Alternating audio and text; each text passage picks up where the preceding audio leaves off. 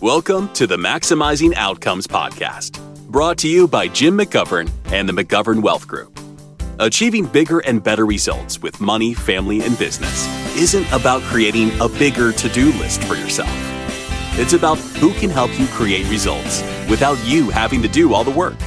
Listen as we provide uncommon perspectives, powerful resources, and experienced people that can help you maximize outcomes in your life. Let's get to the show. In a previous episode of Maximizing Outcomes, Jim McGovern talked about the cost of college and some insights that could help you understand those tuition numbers you see, as well as how to plan to deal with those costs. I'm Patrice Sikora. And this time around, Jim has more advice on college planning, specifically the FAFSA form. Jim, are you going to tell folks this form can actually be their friend? You know, it's shocking, but a little bit of paperwork actually can be your friend when it comes to paying for college. Well, I'll tell you, when I did this form, it was not a little bit. Yeah, well, it's funny you bring that up because this is a form that when you look at it, first off, it's a long form, super fine print. And there have been so many people that just don't file the form because of how complex it is. Mm-hmm. So there's tons of people that would easily qualify for financial aid, but they're just so overwhelmed. They're like, forget it. I'll just pay full tilt. So because of that, there's been a lot of changes to the FAFSA form, and that's actually happening right now. So we're going to talk about that a little bit, that there's some big changes and big overhauls, but it's so much change that they've delayed the filing date. This used to come out in October, and they've pushed it back. They've been saying all year it's going to be December. Like, okay, which day in December? And they finally said it's going to be by the 31st. This form will be out, ready to go, and high school seniors can finally file. Wow. I didn't realize it was being pushed back like that. Yeah, so that leaves a little bit of crunch time. But like I was saying, so that the FAFSA form, let's talk about what that stands for. It's a little bit of a tongue twister, but that's the free application for federal student aid. And this is only for high school seniors. So if your child is a junior or younger, you can't file the form, so don't waste your time. But once they're a senior, they are applying for financial aid. So if it's you're a senior this year, 2023, well, they're really getting aid for the 2024, 2025 school year. So that opens up in December. You don't have to file it right away. You could wait until June. I definitely don't advise of that. This is a situation where the early bird gets the worm. In this case, the early bird's getting the money. So this is a lot of states, when it comes to the state level aid, it is first come, first serve.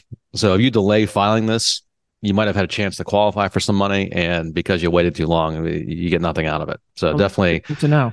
Yeah, mark your calendar, file it right away. All right, do you have to file this every year? You do. Yep. So it's not I wish it was a one and done thing, but because financial situations change, tuitions change, sometimes kids transfer schools. It's a homework assignment that you're going to have as a parent each year your child is in school. So get used to it. Yeah. All right. So what information do you need to have for this form? So this is where it gets a little confusing right out of the gate. You go off of a tax return from 2 years prior. So if your child's a senior this year, you're pulling the tax return from their sophomore year. Why do that? It's like a lot of things. That too. It's why? I'm sure there's a reason for it. Nobody asked me my opinion, but that's just it is what it is. And we're going to talk about the fact that things can change, obviously, in the course of 2 years. But it's the 2 years prior tax return plus the current value of your assets as of the day you're filing the form. Oh. So depends on what the economy is doing and where the money's coming from to pay for school. If the financial markets are having a really, really bad month, right, and investments are way down, if you can pick a really miserable day, file the form then. That's what they're asking for. So let's just take a quick example, though, of somebody who has experienced a really drastic change in their income from 2 years prior.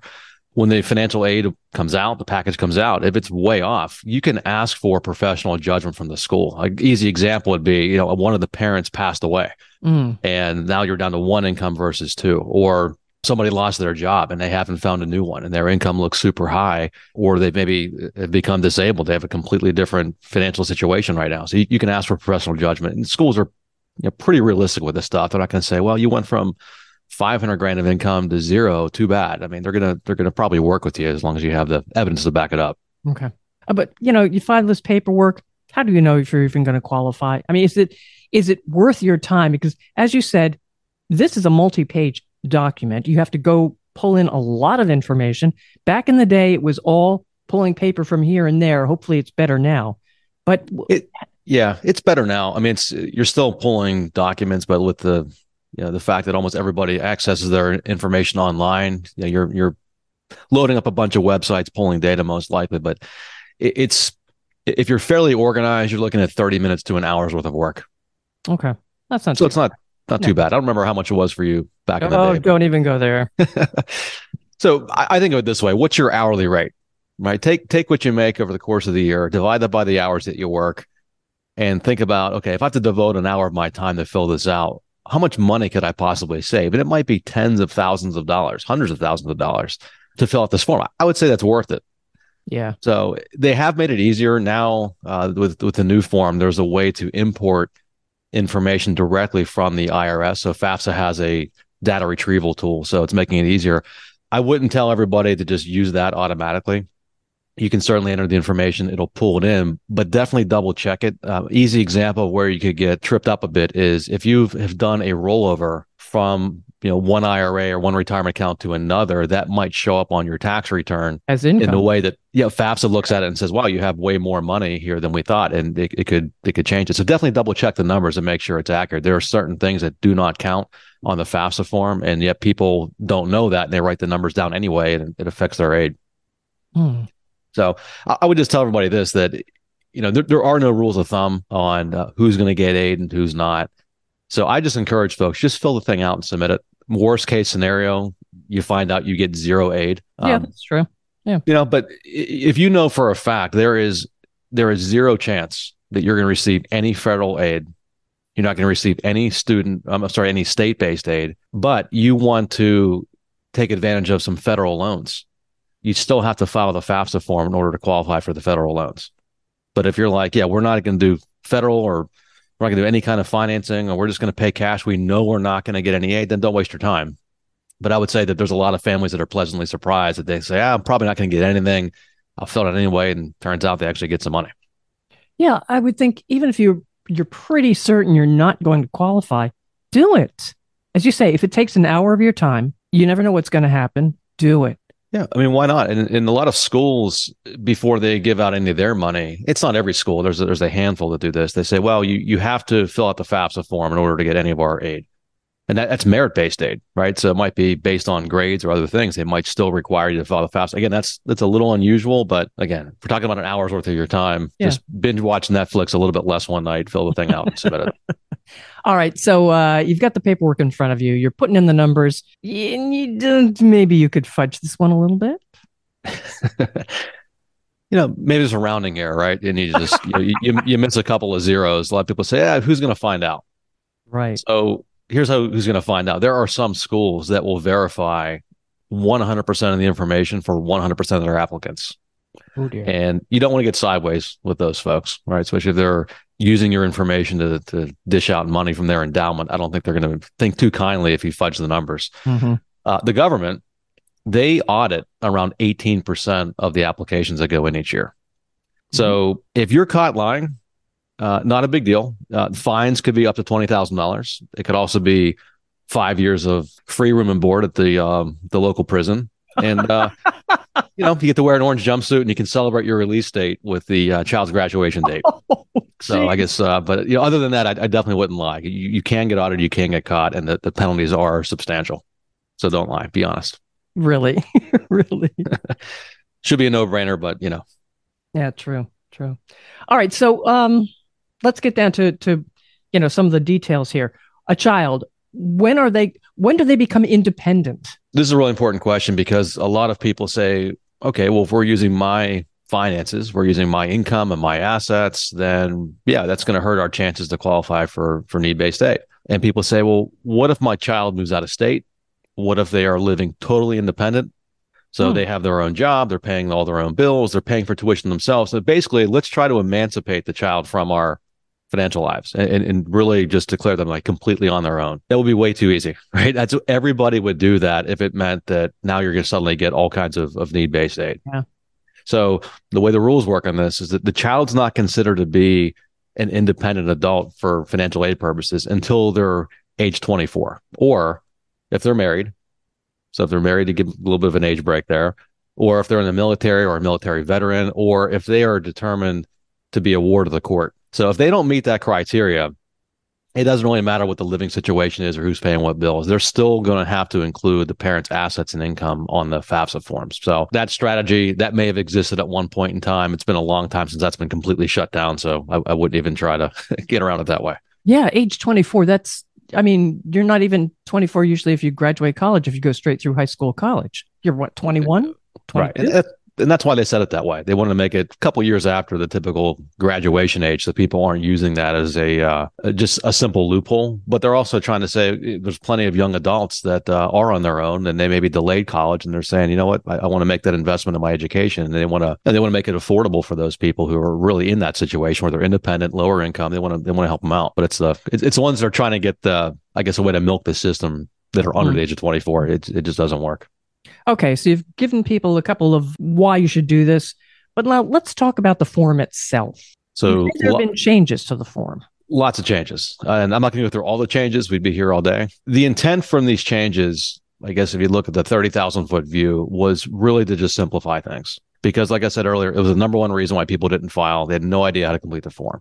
Mm-hmm. So when you used to have over 100 questions, that's been cut down. Some people have as few as 18 questions to answer. I would say just kind of bank on probably having 35 to 40 questions to answer. If you're using the import feature through the IRS, it may speed this up quite a bit. But going from 100 questions down to maybe a couple dozen or a few dozen is definitely an improvement. But with that simplification has come some other, I wouldn't say unintended consequences. They definitely knew what they were doing when they made these changes. But some of the bigger changes, this one, I think, really has caught people off guard when I've started to explain this to folks. They're like, wait a minute, this used to be a major savings. And that's when you had multiple kids in school at the same time. Yes. So It used to be if you have two kids in school, I mean, you might see a 30, 40, 50% break in the price of tuition. If you have 2 or 3 or 4 kids in school at the same time, I mean, it really was a huge cost savings. Now they're saying, we don't care if you have 100 kids in school at the same time. There's no impact. Like they're all paying as if you only had one kid in school at a time. So that really is going to jack up the cost for a lot of middle income families are going to feel the pinch on this, and higher income families especially. Any word on why they did that? I think their view is, well, if you happen to space your kids out where, they're like my daughters, I have 2 older daughters that are not going to be in college at the exact same time. Like when one graduates, the next one's going to go the following year. Okay, so I wouldn't receive any break whatsoever, but if they were born closer together, suddenly I'd save a ton of money, but I'm still buying 8 years of education, knock on wood, right? Mm-hmm. So I think they just looked at it and said, well, one family sends 2 kids to school for 8 years and they pay full tilt. Another family sends kids to eight years of school, but it's all over the same overlapping time frame and they pay half, and they just said that's not fair. Okay. So depends on what boat you're in. Some people might say, yeah, it's fair. Others say that's not fair, but it is what it is. You can't change it. Now, there are, like I mentioned in the last episode, there's about 185 schools that use an alternate approach. That's called the CSS profile. Those schools, most of them are still offering those sibling discounts. So that could be something for a higher income family or family with more assets. They might say, hey, these schools look more expensive on the surface, but they will give us the discount for multiple siblings. So it could bring the price down over there. Okay. What about divorced parents? This is another big one. So it used to be that you would have the parent who had the most custodial days with the child would be the one filling out the FAFSA form. So easy example would be, maybe you have dad who is a teacher and has a more flexible schedule than mom who's a physician. Mm-hmm. So dad maybe has 183 days a year. So it's 1 day more than 50-50 custody. But because he had that extra day of custody, then dad would be the one filling out the FAFSA form. So maybe dad makes $80,000 a year. And mom's a physician making $300,000. Well, that's a huge advantage. They use dad's income versus mom's. Yeah. Now they totally closed that loophole as well. So now it comes down to who provides the most support financially, regardless of where the child lives. So literally, you could be providing most of the support and have minimal custody, and yet you're still going to have to be the one filing out the FAFSA form. So, if you think about the way divorce typically happens, usually it's the one providing more support is going to claim that child on the tax return. right? It's like, hey, I'm paying all this alimony or child support, whatever it is, so I at least get the tax deduction. So it's usually the higher income person that is going to get hit with this one. It's a total mess because you look at any divorce decree, you look at any custody arrangements. I mean, they're all over the board. And the U.S. Department of Education is going to have to issue guidance on this because it's not as cut and dry as the FAFSA is making it sound. Can you challenge this somehow? I think that one's going to be really hard to challenge. Okay. They're just going to say, well, you're the one providing the support, so fill out the form if you want to get any aid. Sure. So I don't really know where this is going to go with this one. I'm waiting to see what the guidance looks like, but that hasn't come out yet. Okay. What about grandparents? I mean, often, grandma and grandpa, they want to contribute. Yeah. I mean, it's wonderful when grandma and grandpa or aunt and uncle, they want to help pay for this outrageously high cost of an education. And the way it used to work is if you had generous grandparents, for example, and they said, I'm going to put money into a 529 plan and help save for school. And then, or I'm just going to write checks to the school. When the money came out of the 529 plan and went to pay for the grandchild's college, or they just wrote a check, they had to count that as the child's income. And that's really significant because if a child has income, they assess that income at 50%. It's like an immediate 50% reduction in the financial aid. So in other words, if the child had $10,000, they might say, well, take half of that. We're going to reduce their demonstrated need by $5,000. That's a huge penalty. Yeah. The way we had to get around that in the past was, we would wait until the child's junior year. Because remember, you're going off of 2 years prior tax return. So once you hit that junior year, it now really doesn't matter. So we'd have grandparents using their assets or their 529 plans to pay for junior and senior year, and you have to have somebody else paying for freshman and sophomore year. Or if they didn't have money in 529 plans, we just say, well, let the grandchild take out loans, and then when they graduate, just pay the loans off. So with the new rules, you don't have to worry about that. Now, FAFSA is not going to factor in any contributions that the extended family is making. Oh. So they want to write a check, go for it. It doesn't really matter when it happens. It doesn't show up as income on the FAFSA form. It's just somebody help you pay the bills. That is a huge difference there too. It's not too bad. No. Business owners. This is another tricky one. This is one that is kind of funny because I'm like, yeah, you can't lie in these things. You have to be accurate. This one's going to be really hard to be accurate, even if you're trying to be accurate. The old rules were if you had a business with less than 100 employees and it was family owned, in other words, the family owned 50% or more, you didn't have to count the business value on the FAFSA form. Wow. And just think about how much wealth is created in family-owned businesses. Right. I mean, this is a great way to say, I'm just going to keep plowing money back into my business. I'll keep my income low and, we'll just figure this out later. The new rules, the business equity now has to be included. And I think a lot of people are going to get caught up on this one because they're going to think business equity and think that means the fair market value of the business. Well, we do a ton of work with business owners. Almost none of them have updated valuations, right? So that's one of the things we always try to push our business and our clients to do is we work with them to get valuations done annually. And if they're doing that and they're reporting that in the FAFSA form, like that's going to really crush need-based aid. So remember, it's the equity in the business, not fair market value. So in other words, you take the assets of the business minus the liabilities. That's what you're reporting on the FAFSA form. So you're going to need an accountant.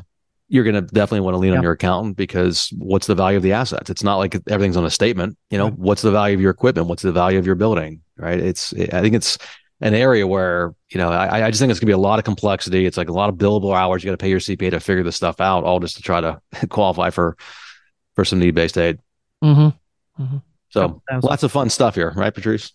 Yeah. When again, back in the day, it was a long form. What do you still have to report on this form now? So any assets in the child's name, any income the child makes, that's going to go in the form every time. Okay. But you're also include the income of the parents. And then you list parents' assets, and not all assets are included though. So assets that go on the FAFSA form would be things like bank accounts. So whether it's checking, savings, money market CDs, any liquid investment account. So if you have a brokerage account or an advisory account, it's not part of a retirement account, that counts in the form. If you have any investment real estate, so not talking about the family home, but if you have a rental property, you have, a vacation home, that is going to count. College savings accounts, they all show up on the FAFSA form. Trust funds that you're aware of. Okay. So say that you're aware of. Maybe grandma and grandpa set up a trust fund for you, but they never really told you about it. Well, if you don't know it exists, you have no obligation to report it. Now, if you're aware that it exists and you're a beneficiary of it, you're actually supposed to put that on the form. Stock options. We have a lot of clients that work for especially big tech firms, big part of their compensation, the stock options. And as those things vest, those are now yours and those have to be reported on FAFSA. Physical cash, right? So you might have stacks of money in your basement in a vault. You technically have to report that. I'm not sure how they're going to audit that one, but that's going to be a tough one to prove, though. That's the tough one to prove, but honesty is the best policy. True. The college savings accounts, what if they're in the child's name? So the college savings accounts typically aren't in the child's name. They're usually set up in the parent's name, and the child is listed as the beneficiary. Right. Okay. Right. So, it's not a terrible hit, right? So it's not like the 50% hit when the money's in the child's name directly. So for every dollar you have in a 529 plan or a bank account or a liquid investment account, you're going to lose about 5.6%, 5.64 to be exact, of demonstrated need. So you're better off having money to pay for college than nothing at all. But just recognize that the more you save in those countable areas, the less of a chance you're going to be able to demonstrate that you have a need. Okay. Well, what is not included in the darn form? So this is where you get strategic, right? If you know that you're going to be sending a child to school someday, why not be strategic and start to build a balance sheet that doesn't include things just to increase your probability of receiving aid. You still might not get it, but at least you're positioning things to try to get it. So equity in a primary residence doesn't count. Retirement accounts. So this is IRAs, Roth IRAs, 401ks, 403bs, 457s, all those fun acronyms that nobody knows what they mean, right? Until you start to show them where these things come from. Those don't show up on the form. Pension plans, cash value and life insurance policies, annuities, personal possessions, like whether it's cars, jewelry, antique, those kind of collectibles. I mean, those things don't show up. So think about where a lot of people save, and that covers a pretty big portion of where wealth is stored in this country. You figure people max out their retirement accounts, they get company matches, they own permanent insurance that has cash value. So some of those things can be tapped to pay for college, and yet they still don't show up in the financial aid form. So you're able to accomplish more than just save for college and maybe have a little bit more flexibility. When do you have to start strategizing this? This is something that's a great thought, to be able to put things in the right spot. Where do you and when do you start strategizing this? It's kind of like the thought of when was the best time to plant a tree. It was probably 20 years ago. Yeah. Right. But we can't go back and change that. So when's the second best time to plant a tree? That will be today. So look, if your child's a senior, you're not going to be able to really move the needle much on shifting assets around to really qualify for financial aid. I mean, there might be some you can do, but it's probably not going to move the needle all that much. But when the child is younger and you can start to forecast a little bit of this, it's a little bit easier to figure out where to position it. So I think that this is part art, it's part science. And you have to look at what are my total cash flow sources, what are my total resources to pay for school. You don't have to lock money up and label it in college only accounts. That certainly works for some of the people, but it can create some unintended consequences as well, which we're going to get into here in a minute. All right. Well, keep going. Keep talking to me. So let's talk about the cash flow sources. So way back on like episode 2, we talked about some fundamental rules that everybody should follow, just good financial habits that people should really form as early in life as humanly possible. One of those habits is to get in the rhythm of saving at least 15 to 20% of your gross income on a regular basis. In fact, we just did, I think it was episode 34 or 35. We talked about cash flow management tools that can help boost your ability to save. Those dollars that you're saving can be a great resource for funding college. So if you're used to saving 15 or 20% of your income and then the college years come up, well, you can simply pause where you're depositing those dollars and use those dollars to just pay tuition as the bills come in. Okay. So that can help. Most parents that I work with, they still want to know that I have an account, I can reach in and grab it, and I can just pay the bill that way. Like they feel good about having that big pool of money. But we can't ignore that there's also other cash flow sources as well. You can have assets that produce income, like maybe income producing assets like dividends from stocks. That can be available to pay for school. It might be interest from bonds. It might be rents from real estate, right? So it could also be the student, right? I personally, this is my own personal belief on this. I think students should have some skin in the game. Oh, I agree. Right? I think it's good for them. I think it's good for the parents, right? And if they want to, go to school and just party for 4 to 6 years and do it all on your dime, and you're okay with that, fine. But I think a lot of people go, you know what? I want to make sure that they're to learn. They're gonna grow up a bit while they're in school, but they need to be there to learn and get a degree. And if they don't treat this seriously, then they're gonna have to pay for this. So looking at what's appropriate. How much should they borrow? How much do they work while they're in school? Those are obviously some personal decisions that the family's going to have to make, but it's certainly another resource. All right. So we've got assets that you've accumulated. We've got cash flow that you're putting away, income from assets, Students can have some skin in the game. My favorite category is using other people's money, though. How much can we get from grants and scholarships? And, you're going to go into a career where you can get loan forgiveness. So yeah, you're going to borrow money, but based on the career path that you're going into, those loans can be forgiven. And then one of the biggest hidden cash flow sources for college is, and we covered this last time, is just make smart choices. Yeah. Graduate on time and find a good school that fits you based on your career path, but also it's an affordable school. And here I jump in and say, how does a kid of 18 know what he wants to do or she wants to do? Yeah. You talk about a career path. No idea. It's a wonderful thing, but don't pick a school, as you say, that's extremely expensive and go in not knowing what you want to do. That's right. That's a great way to find yourself in a lot of debt. You can Some people can sort of find themselves. That's exactly at a lower right. price. At a lower That's price. Right. Okay. That's exactly right. And graduate on time. Yes, definitely. Graduate on time. That's a huge saver. All right. So talk more about the 529. These things get promoted so much, but as you were saying up here, it's going to be an asset, folks. Right. So 529s are, it's like the go-to, like automatic. It's like if I go to work, it's like, where's the 401k plan? Do you guys have one of those, right? 529s are like the 401k plan of the college savings world. In fact, when you welcome a new child into the world, by the time you get home from the hospital, you probably have a postcard in your mailbox advertising the state's 529 plan. So I'm going to breeze through some of the quick nuts and bolts of how 529 plans work. But these are state-sponsored programs. So every state has their own 529 plan. And when you put money in, most states give you a tax deduction if there's a state income tax. You don't get a federal income tax deduction. It's just a state income tax deduction. The money grows tax deferred. You can pull it out tax-free for qualified education expenses. And there's a pretty long list of what those are. And you have contribution limits to worry about, just like you do with the 401k plan. So with a 529, you can get about $17,000 a year into the plan, or if it's a couple, you can get $34,000 a year into the plan before you have to worry about any kind of a gift tax consequence. That's considerable, though. It's considerable, and there's ways to put even more than that in there. You can kind of compress 5 years worth of contributions up front if you wanted to. So there's plenty of room to get a lot of money into that bucket. But unlike some other types of accounts like this, like a Roth IRA, for example, where there's an income limit, you don't have income limits with 529 plans. So again, that's some of the advantages. Some of the disadvantages are the more money you have in that plan, the less that you may qualify for need-based aid. So we can either reduce or totally wipe out your need-based aid. Right. And, who knows how much college is going to cost when your child is very little. And that's a fear a lot of people have. They go, well, what if I load this thing up and they don't go to college? What if college tuition comes way down and I have all this extra money in the account? Like, what do I do then? And it's been a huge disadvantage and turned a lot of people off.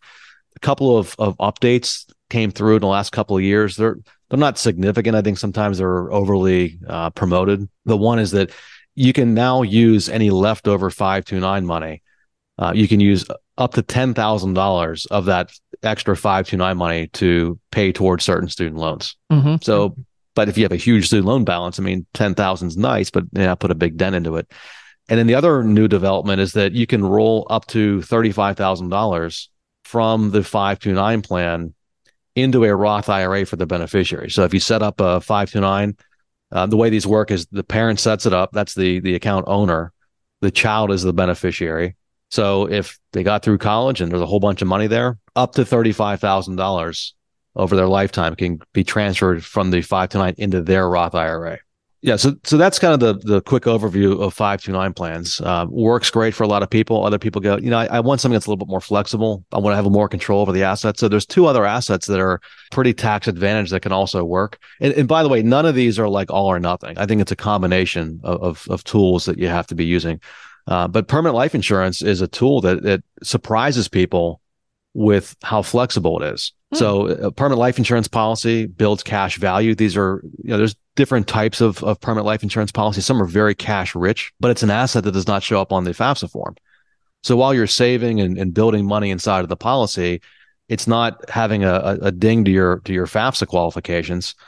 The money grows tax deferred. You can still, there's ways to pull it out tax free. But a lot of parents like this because it offers a couple of additional safety nets. And they say, well, there's also extra money here if I die before the child graduates. Well, there's plenty of money here to complete the pay of the tuition and then some. Whereas the 529, whatever's in the account is all you're going to get. Right. A lot of policies have a disability provision. So if you're funding this consistently with maybe a set dollar amount and you have a disability, a lot of policies, the insurance company will take over the payment of those premiums. So that plan continues to grow right on pace that it was before your health event occurred, except the money's coming from somebody else's pocketbook, yet you still own the policy, you still have all the cash in your hands. And the third one is that, we've seen this a lot lately, is that market volatility is very real. And it's not like a retirement plan where you say, well, maybe I'll just delay retirement because the market's bad, or maybe I'll just pull money out from a different account while the market's down.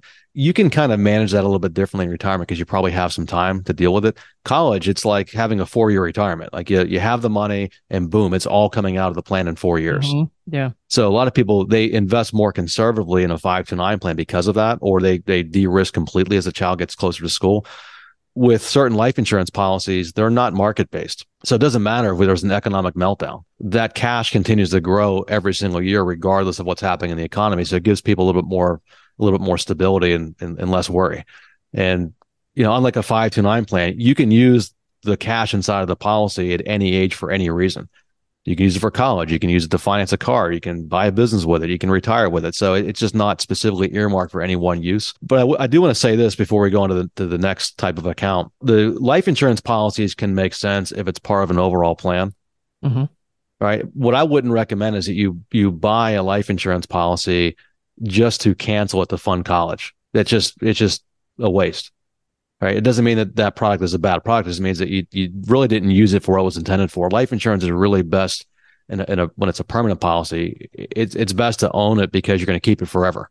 Mm-hmm. Right. You're going to use it throughout your lifetime, not just own it to have it for a few years and then get rid of it. So that's probably a topic for another day to dive into more of the details. I think it's a great topic. Put it on the list. I'll put that on the list. Yes.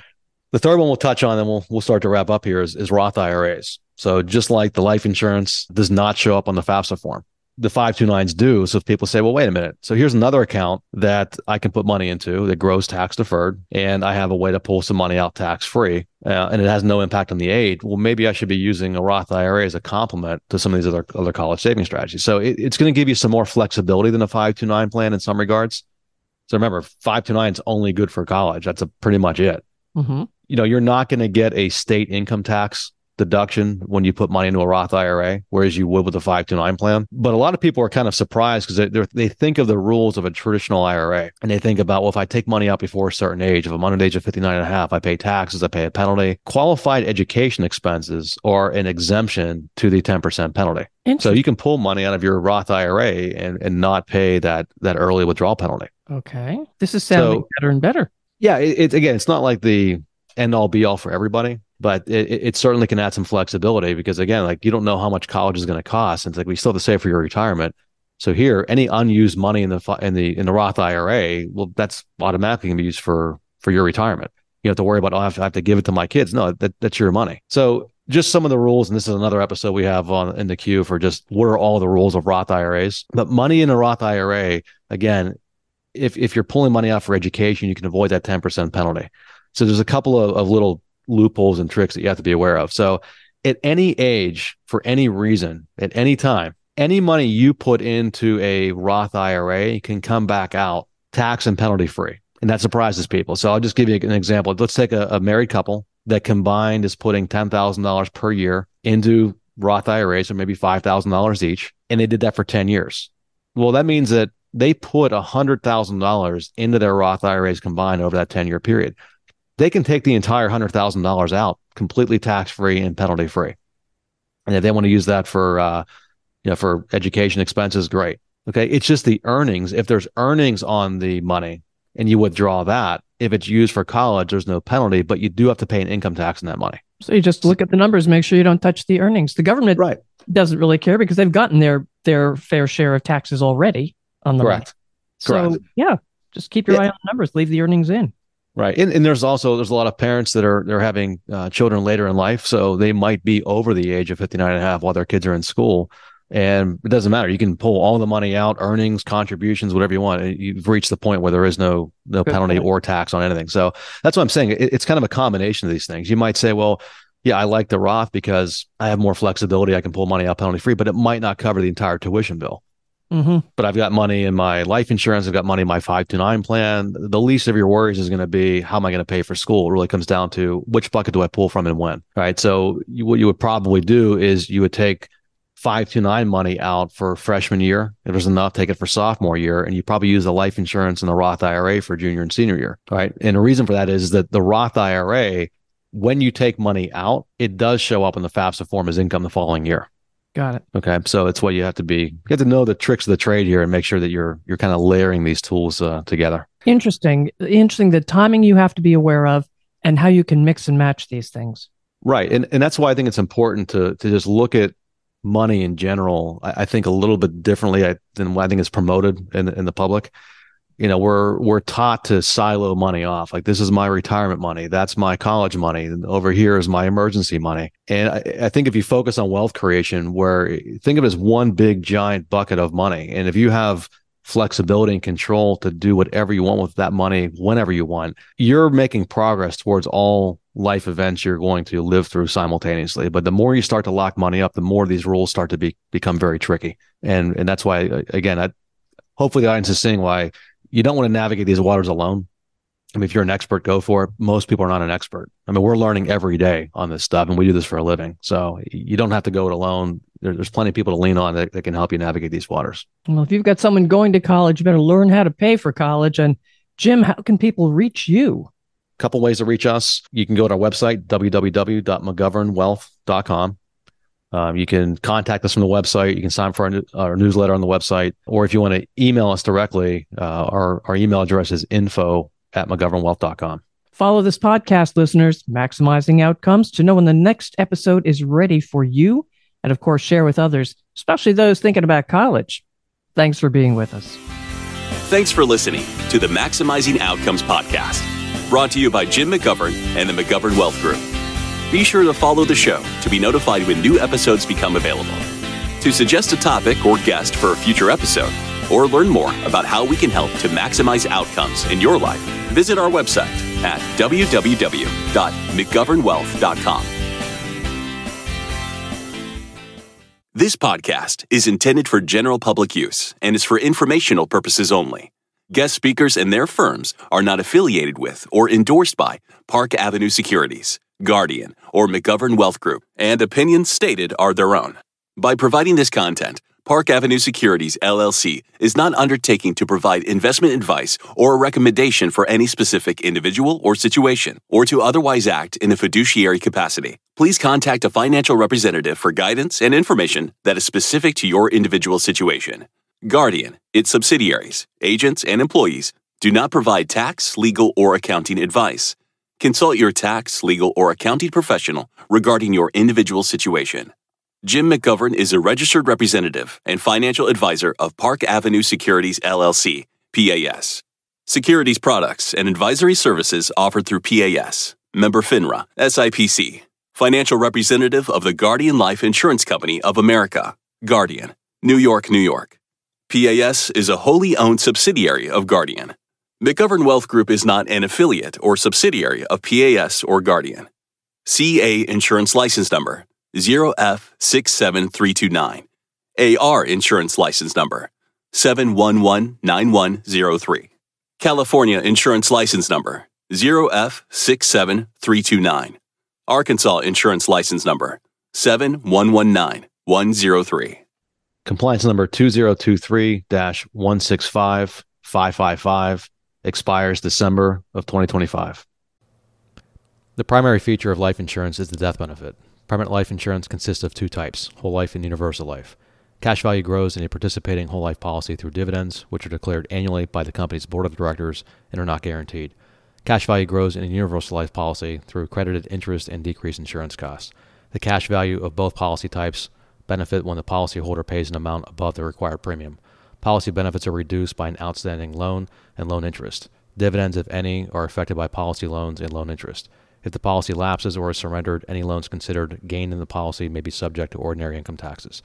If the policy is a modified endowment contract, loans are treated like withdrawals, but as gained first, subject to ordinary income taxes. If the policy owner is under 59.5 years old, any taxable distribution from the policy may be also subject to a 10% federal tax penalty if the policy is a modified endowment contract.